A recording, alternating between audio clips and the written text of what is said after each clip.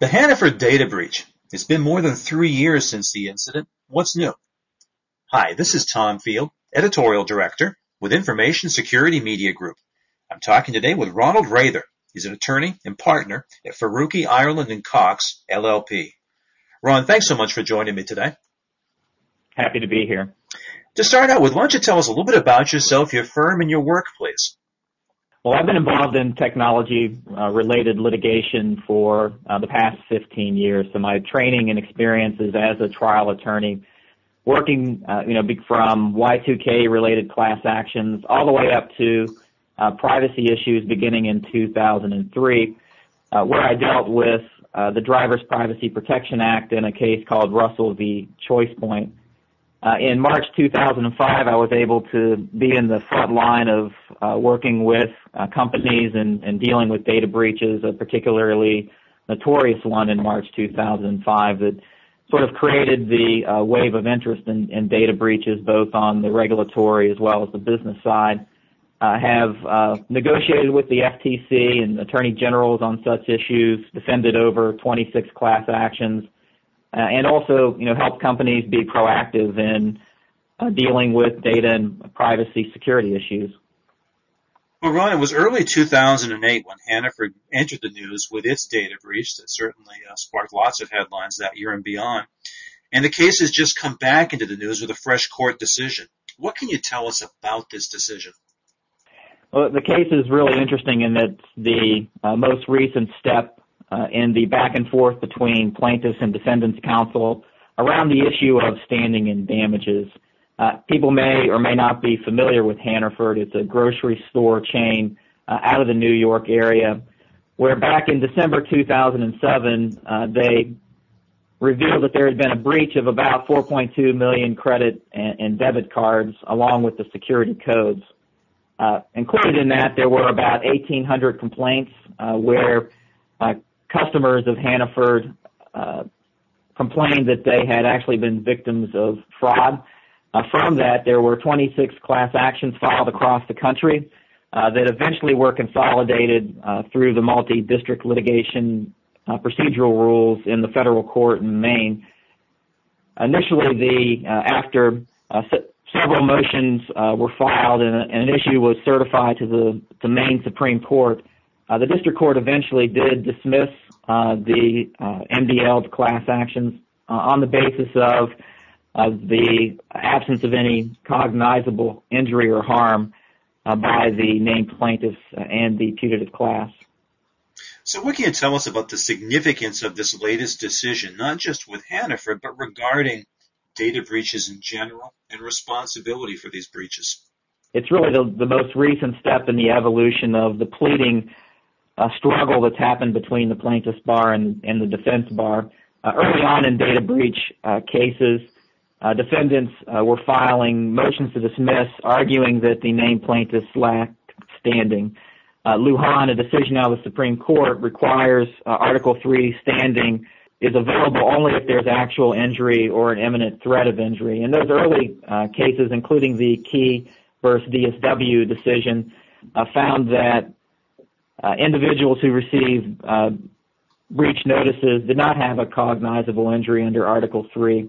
That case law and plaintiffs' complaints evolved such that they were able to overcome the Article III standing issue, but then courts looked to the question of damages. Was there anything pleaded within the complaint that would justify the case to go forward in terms of damages? And the Tri-West decision out of the Ninth Circuit and the Piscata decision out of the Seventh Circuit were finding standing, but they were not finding an injury or damages that would allow the plaintiff's claims to survive. What's interesting, with the exception of where the plaintiff had actual out-of-pocket expenses, what's interesting with Hannaford is that the court sort of took the next step and found that the case could continue to go forward because the plaintiffs had alleged actual misuse as to other credit card holders. And so those plaintiffs which actually hadn't been the victim of identity theft, there wasn't any proof that they had actually been the victim of identity theft, could nonetheless still have a cognizable claim because there was a sufficient threat, an imminent threat of injury, because there had been those actual 1,800 complaints of fraud, that the remaining, almost 2 million people could have a claim because they could be threatened enough to feel like they had to take proactive measures and incur out-of-pocket expenses. Well, as we said up front, Hannaford is nearly 4 years old now. We've certainly seen a number of other breaches this year alone. In layman's terms, for our business audience, how do you see this Hannaford decision potentially impacting cases that arise from other more recent breaches that we've seen? I think in a couple of ways. So from the plaintiff's bar perspective and the threat of class action litigation, early on in the history of data breach litigation, defendants were fairly comfortable that they could have some success on early motions to dismiss. I think the plaintiff's bar have learned from these cases and are pleading better complaints, and so as a consequence, the litigation is likely to be more robust, take longer to resolve. And so as a consequence, I think companies need to be take more care in their data breach response plans in terms of deciding who actually needs to be provided notification. I think the trend following, the February-March 2005 data breach and the media and government reactions to those incidents, the consequence has been that companies have been conservative. By that I mean over-notifying when there's a breach. I think Hannaford provides the wake-up call for companies to take a better look at what the law actually requires in terms of notices, tailoring those notices based on what's required by the law, and in fact sending different forms of notices depending on what category a specific consumer might fall in relation to the amount of risk that that consumer may face from the breach incident. Well, that's an interesting point I'd like to follow up on because it seems like there's a couple of messages here. There's one for merchants who might be suffering the breaches and certainly for financial institutions whose customers are going to be impacted by it. What do you see as the messages to these two constituencies? I think they need to be more thoughtful and thorough in their forensic analysis of the breach itself. So making sure that they act quickly and early to bring in the right third-party or internal resources to do a complete and detailed forensic analysis. Of course, they want to do that under the protection of attorney-client privilege. But then once that's done, they need to take that data and really parse it up against the individual state breach notice laws. I've written an article on this specific issue of, when is breach actually required? And for the most part, it is in instances in which there's some evidence or fear that the actual consumers are going to be victims of identity theft. And having been involved in a number of data breach responses, there really is a wide spectrum in terms of how much threat there is to the consumers. But let's take Hannaford as an example for a moment.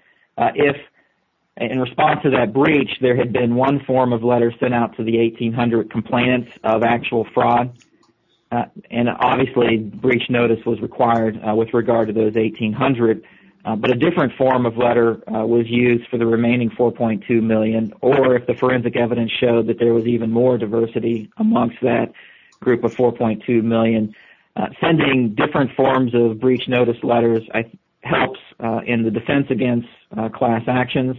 It helps in allowing regulators and others to understand that the scope of the breach and the severity of it may vary considerably among each of those groups. And I think overall it puts the company in a better position to forge ahead and negotiate the troubled waters to come after a data breach in terms of dealing with class actions, regulators, and even public relation issues. So, Ron, taking a step back from Hannaford, you've certainly been paying attention to litigation that other people haven't been seeing. What are some of the recent legal decisions that you see that organizations really should know more about in terms of breaches and preparing for them and responding to them? I think in the past we've really been focused on the Federal Trade Commission and the guidance that that organization was providing to companies in terms of what data security steps ought to be taken. Of course, the Consumer Financial Protection Bureau will be providing guidance to us as that organization comes into play. I think, however, in the coming years and even in 2011, the real activity has been in the attorney generals. I've seen an increase in staffing within those organizations in the groups that deal with data breach and information security. Notably, you're seeing, you have a group of states that have traditionally been strong in data breach: Massachusetts, Maryland, Illinois. Those states will continue to be actively involved. I've seen a rise in other states not traditionally been known to be active in this space. And so, for example, this past summer, the Indiana Attorney General entered into a settlement with WellPoint, a health insurance organization in Indiana. And the important thing there was the whole enforcement action came around the timing of the notice. Indiana complained that WellPoint did not act quickly enough in providing notice. So I think that following the AGs and the opinions that are coming out of them will be important. I also know that this summer the Attorney Generals received HIPAA training from the Department of Health and Human Services. So I expect, again, to keep an eye on the AGs and their enforcement actions. I also think that in the coming years it'll be important to realize that we may be shifting back to a focus more on deceptive trade practices claims. If you have been involved in this area, you know that prior to 2005, the FTC was bringing actions based on privacy policies and misstatements or inconsistencies between conduct and what was said in privacy policy statements. The focus then shifted to unfair trade practices. So not really relying on anything in writing that the company had said, but looking generally at the practices and the FTC saying that was unfair. I think that there will be a shift back to deceptive cases. I think the Google settlement, even though it's on privacy, media, and tracking, with the advent of the Massachusetts requirements that written policies be put in place, with the HIPAA high-tech requirements that written policies be put in place, I think we'll see an increase in enforcement around inconsistencies between what a company has put on paper and what they've actually done in practice. Final question for you. For organizations that are concerned about breach preparedness, as they all should be, what's your advice for them as they go into 2012? I think that in the past, because of the Massachusetts requirements, somewhat because of HIPAA, there's been too much of an emphasis placed on having complex and voluminous written policies. Because of my feeling that enforcement is going to focus more on deceptive, in other words, inconsistencies between writing and actual practice, I think that those written policies need to be simplified. They need to be written in a way that conveys compliance, but also doesn't unnecessarily hamper the company in what it really needs to be focusing on, and that's putting in place practices and procedures to safeguard security and hopefully avoid data breach. So in 2012, my suggestion is to spend more on resources to implement and audit to make sure that, in fact, the practices that we've talked about and put on paper are actually put in place. To simplify privacy policies. A 20-page privacy policy on an internet site really isn't helpful or useful. Figuring out ways to maybe color code those, simplify them so that the consumers actually understand what's happening with their data and how it's being used, that the language around data security process and procedures is vetted so that it is not inconsistent with what is actually practical and possible. And then I think finally, in 2012, we should always remember that the biggest threat to security is still human beings, employees. and not just employees in terms of intentional misconduct, but also negligence.